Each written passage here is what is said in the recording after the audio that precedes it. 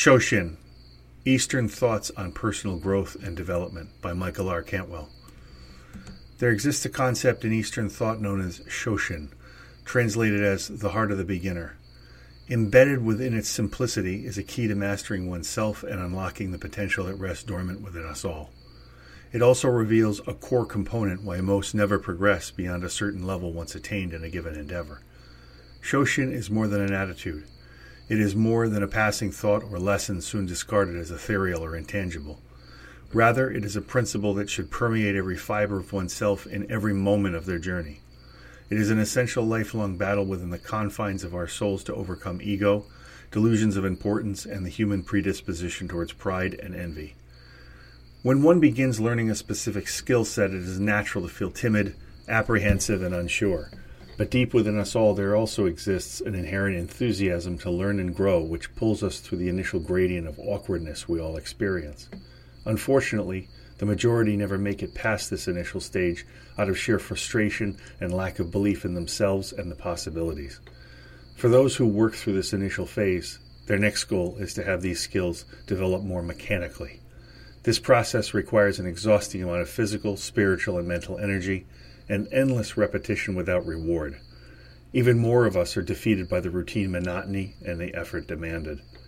For those few who remain, eventually, through training, patience, and perseverance, skills become more natural and effortless. They internalize as an actual part of one's very nature. In essence, the skills are not simply what one does, but rather what one is. For most, this proficiency comes at a heavy price. Character is not necessarily developed through arduous training, but rather it is revealed by it.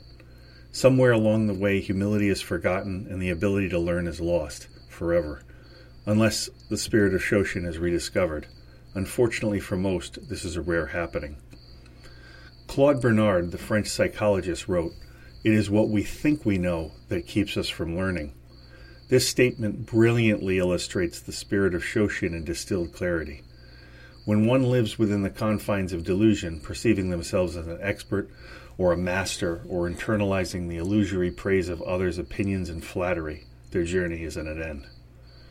Where there is no continuous learning or growing, there exists only decay. Skills will eventually diminish with neglect and arrogance. Delusion and mediocrity fill the void where substance and excellence once resided. There's no middle ground and absolutely no compromise to this universal law of Shoshin. This is the true test of our nature and character. It is becoming more evident that the infinite knowledge of the universe is locked away forever and protected from those unworthy to discover it. It is a barrier which results entirely from one's lack of character and the unwillingness to search for the secrets hidden in plain sight. Only through the successful negation of ego, vanity, and pride will one emerge to begin anew with humility to reach new levels of ability beyond comprehension. Maintaining Shoshin throughout one's entire life is not a polite suggestion or clever platitude. It is everything. It is essential, now and forever.